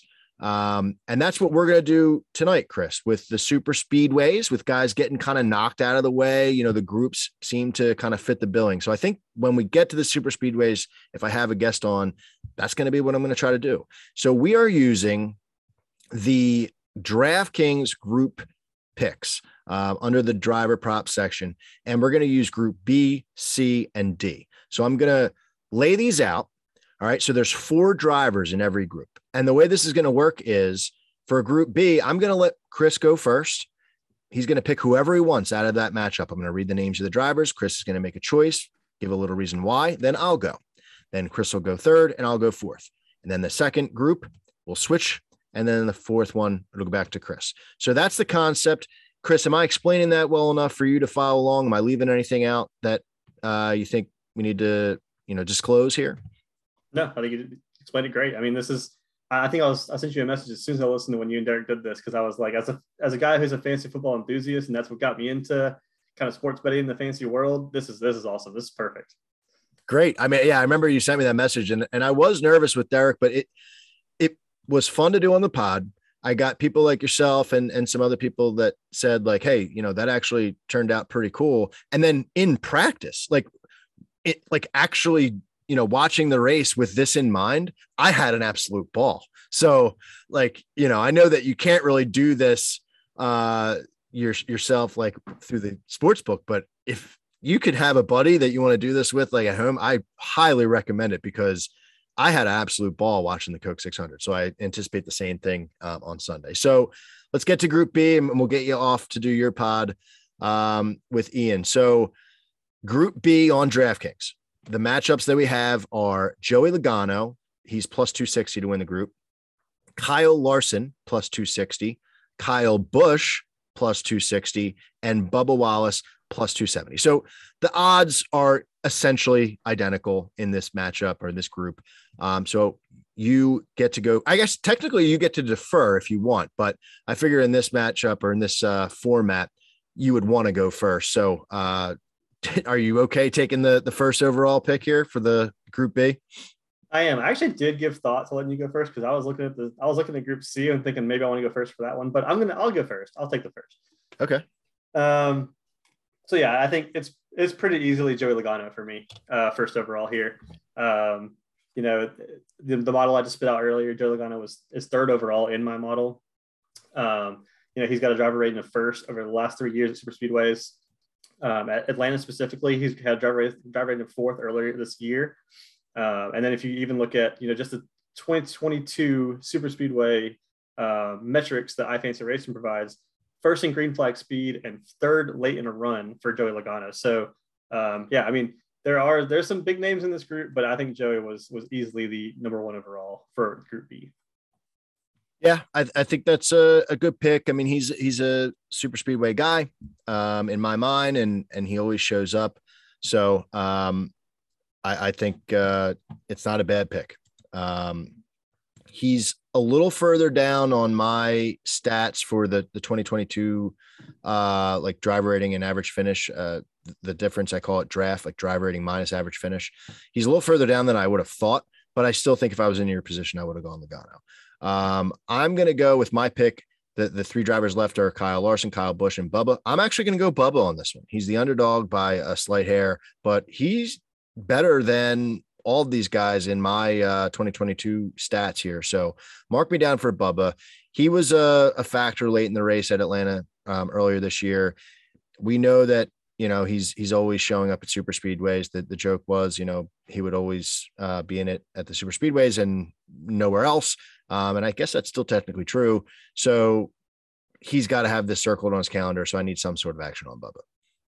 Oh yeah. I think you made the right pick here. I mean, this is why I almost deferred to Group B, because I was thinking if I do go second, I could probably get Bubba. And yeah, I have a rule on my podcast where if we're at Super Speedway, we're betting Bubba. So you'll be hearing his name on my podcast later tonight. So I don't love the 12-1 number, but hey, I made a rule. I got to stick to it. Yeah. I mean, it makes sense.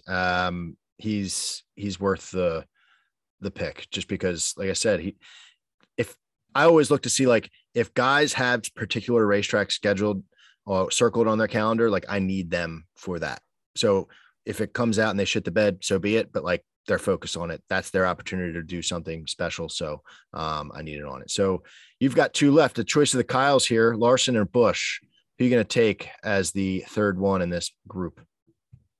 I think I'm probably going to surprise you here because I'm surprising myself. I'm going to go Larson actually. And I'm shocked by it because coming into super speedways, you don't anticipate, like there's a few guys you don't anticipate really betting just because their historical data is so bad. Martin Truex being one and Larson really being the other. They've been terrible, but this year has told a different story. Larson has actually been really good. So far in total speed at super speedway, he's second overall, 9th in green flag speed, 8th fastest late in a run. And then if you even look at Atlanta, his finish wasn't great, but I feel like even just from watching the race, go back and watching I went and watched all three races from this year at super speedways. It seemed like he was there in the mix, and I can't say that he was ever like that in the past. But yeah, just to kind of highlight the finishes for him this year, he is looking at. Oh, no, I can't find he had a couple. He had a couple bad ones. 30th, 32nd, and 4th at Dega. Yeah. But I'm pretty sure the first two were both wrecks. So. Yeah, he got caught up. So yeah, I'm probably surprising you a little bit. I'm probably giving you one you didn't expect to have, but I think Larson's showing something different at super speedways this year. So I wonder if this car is bringing him something new, some new life at super speedways. Yeah, I am a bit surprised by it. But driver rating this year, the average driver rating for the three races, these two are right next to each other. Mm-hmm. Now the average finish, Kyle Busch, obviously he's got 2 top 10s on these tracks, 1 top 5. He finished third at Talladega. So he beat Kyle Larson. He's 2-1 against Larson. They both had shit days at Atlanta at the end of the day. And Kyle Larson beat him out by like just a couple 30th plus place spots.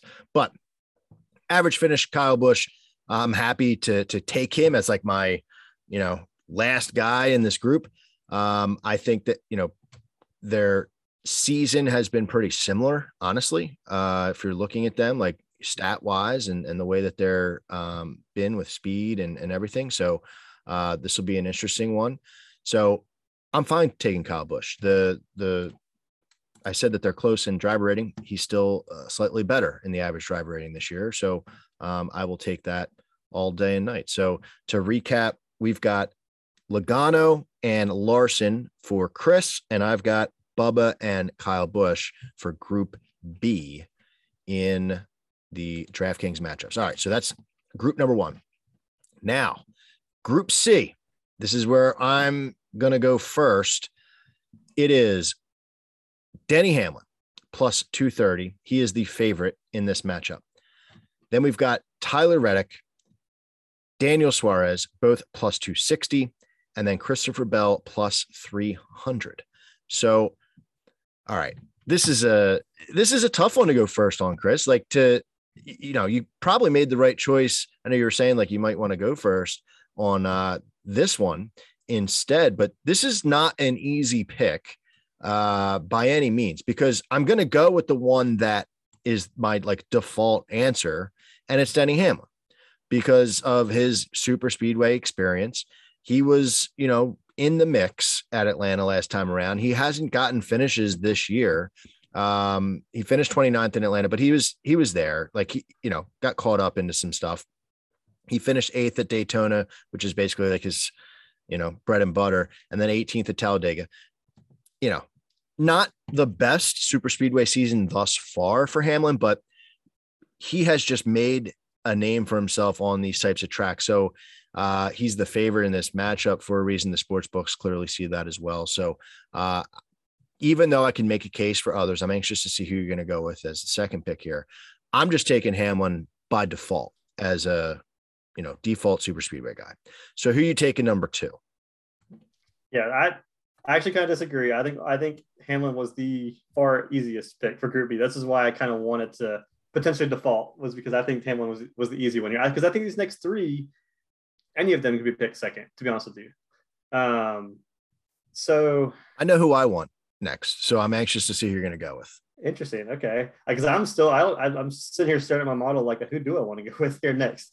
I think I don't have a Toyota yet, so I'm going Christopher Bell. I don't love it, but I do think Toyotas do tend to run very well together at super speedways. They're not quite on the Ford level, but when you've got Denny Hamlin and Bubba kind of leading the charge, we did see Christopher Bell up front last time we were here for a little bit. I believe he led a good bit of laps, if I'm not mistaken, 16 laps last time we were here. So yeah, I don't feel great about it. He does have he is 6th fastest in late in a run at super speedways in 2022. And like we said earlier, he's been sneaky fast all year long. 10th in driver rating over the last 6 races, and 6th in driver rating over the last 15, and 11th in driver rating last time we were here in Atlanta. So yeah, I'm gonna go see Bell. So I'm curious to see. I saw you nod your head like you got your guy. So I don't think that was who you were going after. So I'm going to have some action down on Christopher Bell this week in some way, shape, or form. I haven't figured out how yet. Maybe an outright, maybe a top 10 if I can get a number on him, because that's the fun thing about this week is they are treating it like a super speedway, so you can get top 10 numbers. I'm waiting for the Barstool lines to come out on that, obviously, as you should. I'm going with Daniel Suarez on this one. Okay. I did not want Reddick and I did not want Bell, just because all 3 races this year, those 3 guys just did not get the finishes. Suarez was a factor in this race. Like, I went back, rewatched the highlights from last year to just kind of like wrap my head around, hey, what are we getting back into? And Suarez was there like for most of the race. Not saying that the other guys didn't show something, but at super speedways, the name of the game is just like finish the race. And if you're on the lead lap and there's a late caution and you get a restart or something, you can improve your position if your car is good enough. Whereas if you're out of the race, there's nothing you can do. So the Reddick and Christopher Bell, their finishes are all outside of the top 20 this year on super speedway races. Whereas Suarez finished 4th at Atlanta, 12th at Daytona. He did finish 31st in the most recent one at Talladega, but his average finish is solid, 14th, but it's better than those other 2. And their driver ratings, I mean, Christopher Bell has them beat in driver rating on average driver rating for the season on these racetracks, but it's just by a smidge. So I'd rather take the guy who has proven he can get it done. And on top of that, Daniel Suarez, against my better judgment, or, I would have never expected it. He's hot right now. Like, he's got a lot going on. So I'm taking Suarez in that one. Yeah, so I can't argue. Like I said, I think all 3 of these guys could have easily been the second pick here, at least for me. And yeah. you get stuck with Ruddock there, the current, champ from last week. So how do you feel about that? I mean, you can't hate it as a fan, right? I mean, just have Reddick fall my lap. Sure. Absolutely. Don't say I never did anything for you. I gave you your favorite guy. So Reddick is definitely not a super speedway guy. So there's that. Now I will say, and I'm pulling this from my Dega notes because I did have him as I think I had a prop bet on him at Dega. He has finished between 5th and 7th in 3 of the last 7 super speedway races. So if you're talking kind of like we did with Suarez with, hey, you just got to be there, you just got to get a good finish.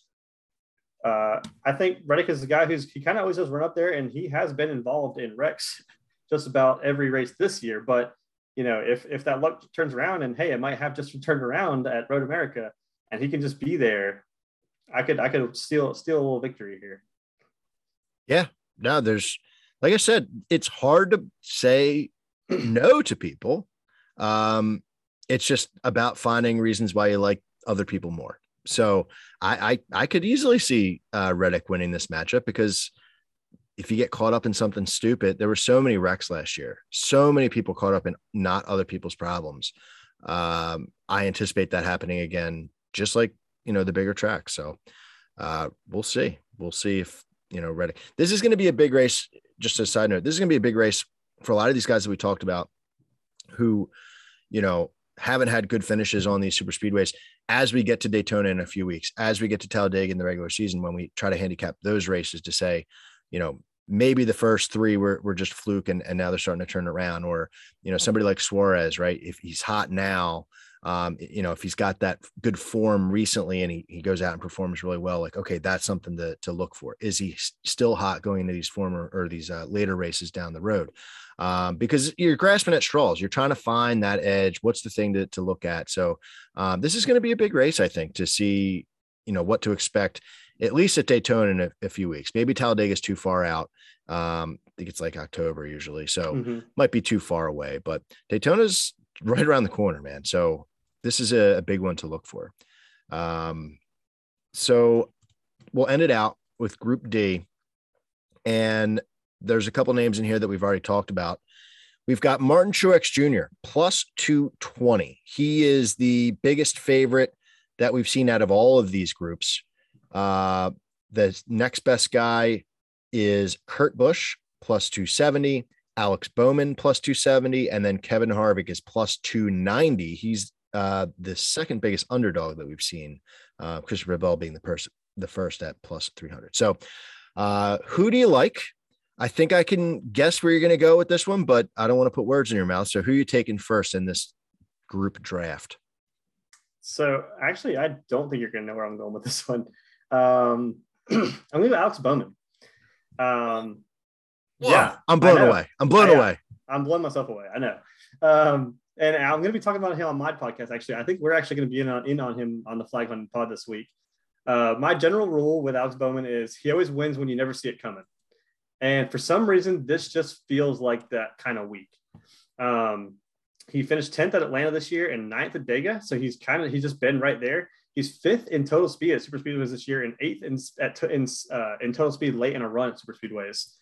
I have a feeling about Alex Bowman this week, and Chevys are always quick in qualifying at super speedways. So, I know qualifying doesn't really mean much, but I wouldn't be surprised, just even from an outright perspective, to see Bowman's odds change the most between now and Sunday. So even just from an odds value perspective, I think Bowman is worth the shot. So probably a little bit of a shocker for the group betting here, but I'm going to, like I said, I've got a feeling this week, and I had a feeling last week. So we're going to ride that feeling, that gut feeling one more week. I like it. I mean, you definitely blew me away there because of the case that you made for the guy that I'm going to choose, which is Martin Truex. Truex is towards the top of, the board for my stats here. I mean, he finished 8th in Atlanta earlier, 13th at Daytona, 5th at Talladega. He's second in average finish in the 3 races that we've got so far this year. And you say, well, maybe they were flukes. Not so much. His driver rating was, top 5 as well, averaged out for all 3 of those racetracks. So I think he's plus 220, a heavy favorite in this matchup for a reason. He seems to be able to, get it to the finish line. So give me Truex, because if you're saying like, well, the retirement stuff and, he's distracted and all that, these stats are from this year. Like, it's not like this is from, previous season. So I know you liked him as an outright. I like him in a number of different ways this week. So I'll definitely take him. I feel like he gave me a gift here. So I will take him. It's a gift because I like whoever I get stuck with at this point. Sure. Yeah, I'm going to turn it over to you between the two drivers that are left here, which are Kurt Busch and Kevin Harvick. So who are you going to go with between those two? Yeah, this one's tough for me because they are like literally back to back in my model. I think they're both fine picks, to be honest with you. I would almost prefer almost any of these four over like Reddick in the last group. And I know it's crazy because I'm a Reddick fan, but I think these are all solid picks. I think I'm going to lean. Yeah, I'm going to go Kurt Busch. I'm going to go Kurt. He finished third at Atlanta, right? I think I have that right. Yep. And ninth in total speed so far in 2022 at these super speedways. And I think I brought up last week, even the road courses, Kurt's just a guy who he always kind of seems to just be there at the end. And that can be very important for a super speedway as well. So I'm going to go Kurt here. He's the right choice. I was hoping I got left with him. He, for whatever reason, I know it's not the Atlanta of the past, but like he does well at Atlanta. Mm-hmm. And he went out and finished third and kind of proved like, hey, it doesn't matter what you throw at me. Like, this is the place that I like to rent, the place that I like to be. So yeah, I think he's decent. He's top 10 in the stats that I'm looking at this week. So I'm getting left with Kevin Harvick, trying to find him on my board right now. The fact that I can't find him immediately is nerve-wracking. He's 24th in average finish in the three races. He finished 21st at Atlanta last time, 30th at Daytona, got caught up in some stuff there, but 10th at Talladega. So I guess the shining, silver lining, I guess, is the fact that more recently he had a top 10. Pulling up his driver rating stats. Let me see if anything looks a little bit better. Pretty similar. He's 17th in driver rating, the average across the board there, whereas Kurt beats him handily in that as well. So you made the right choice between the two. I think this is a situation where who of these two would be caught up in anything? Who can avoid, somebody else's mess? And, if you do get caught up with it, which team do you trust to be able to, get them back out there and keep going? So I think you made the right choice. But to recap this one, we've got, I didn't write this down yet. So I got Bowman and Kurt, and you've got Truex and Harvick. Okay. My face was away from the mic as I was writing that down, so I didn't want to have some bad radio here. So thank you for filling that in. And I don't know if I gave a recap of our second group. So you have Christopher Bell and Tyler Reddick, and I have Denny Hamlin and Daniel Suarez. So this will be fun.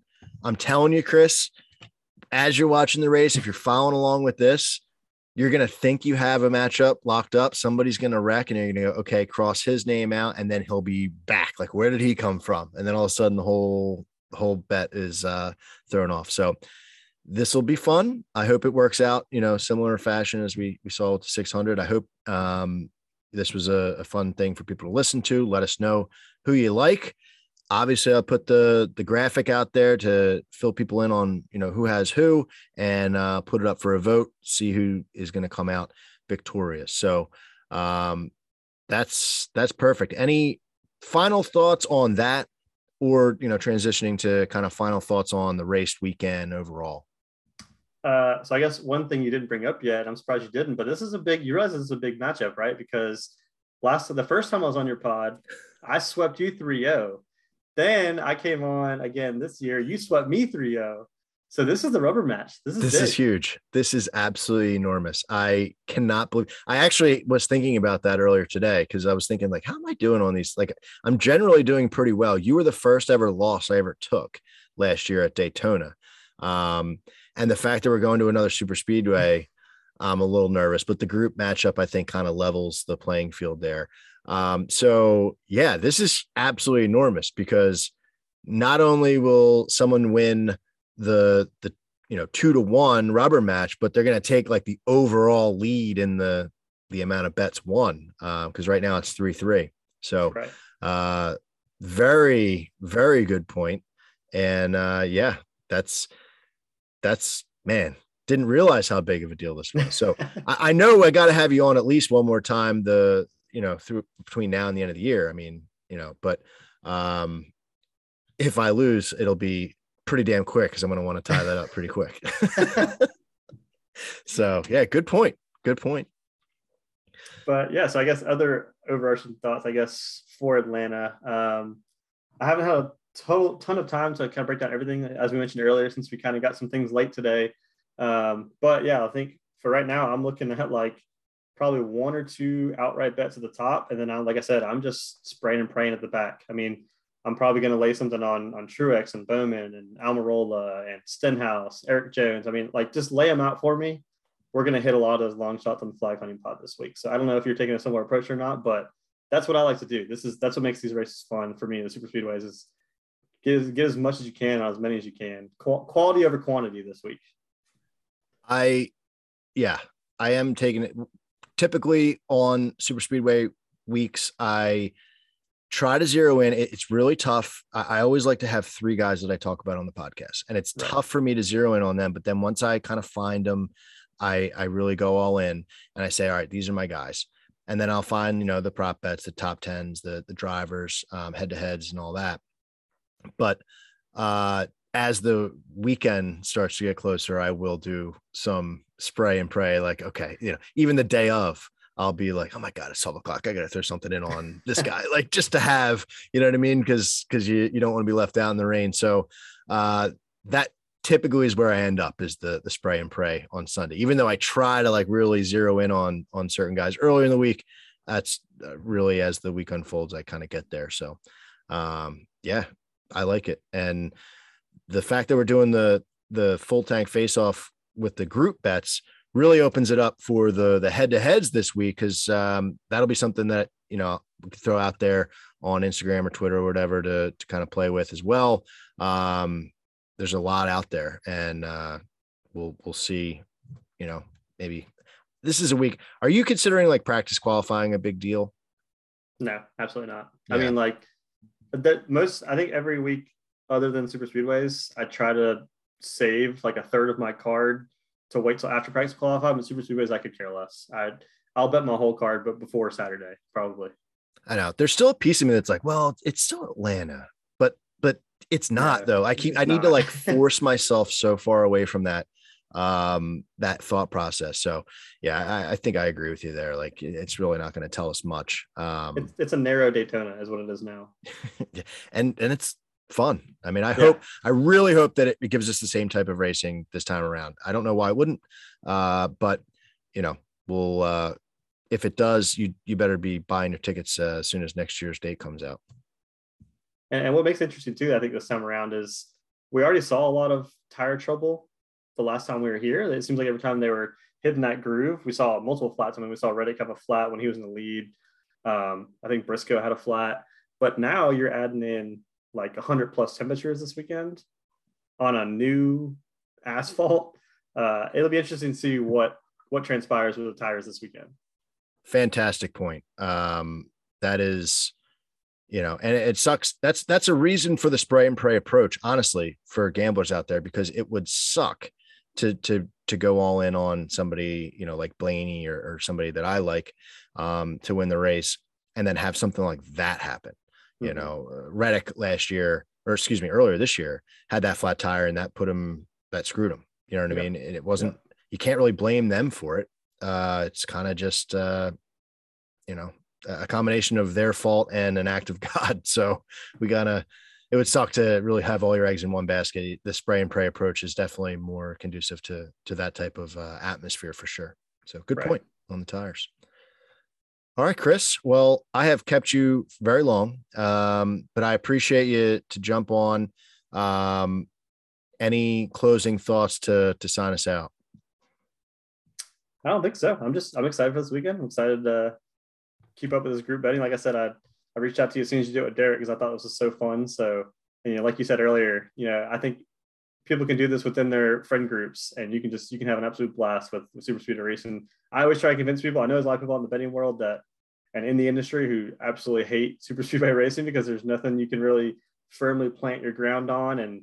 But for me, it's easiest to talk to my friends who are not NASCAR fans into watching a super speedway race because you're going to be on the edge of your seat the entire race. You don't know what's going to happen.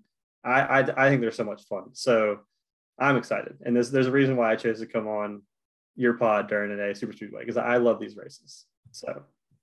Yeah. And you have that advantage from Daytona last year. That's your niche in the face off. So, but yeah, I couldn't agree more. Tell your friends about this race because it's going to look really cool to them. A smaller racetrack than Daytona. It's basically just like Thunderdome in there. So this is definitely something that could catch on and get people into NASCAR betting for sure. So great stuff, Chris. I really appreciate it. As always good to talk with you, man. And we will definitely be in touch later this year for sure. Playoffs get here or close to it. Got to have you back on for that stuff. Absolutely. Just let me know. We'll do another home and home. Perfect. That sounds good to me. All right, Chris. Thanks a lot. Yeah. Thank you. So that'll do it for another episode of the Full Tank with Phil podcast. Thank you so much to our guest, Chris from the Flag Hunting Podcast, for joining us. Make sure you give him a follow and a listen. Follow their podcast every week for golf and NASCAR content. Let's get it done this week at Atlanta. Line our pockets and get ready to go back to short flat track racing next week at New Hampshire. Remember, drive fast, take chances, and we'll see you next week.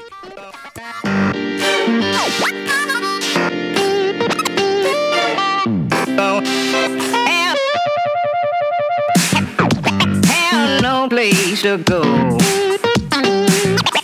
Have no place to go. Darling, have no place to go. Have no place to go.